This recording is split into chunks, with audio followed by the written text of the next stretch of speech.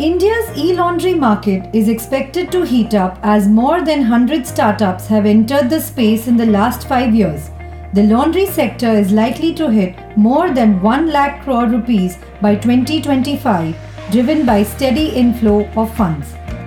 Homegrown EV startup Mean Metal Motors will soon launch India's first e-supercar Azani. The car can cover a distance of 500 to 700 kilometers on a single charge and is likely to be priced at 1.5 crore rupees. Ace footballer Lionel Messi is leaving FC Barcelona, where he spent his whole career. The move comes after financial and structural issues made his contract renewal impossible.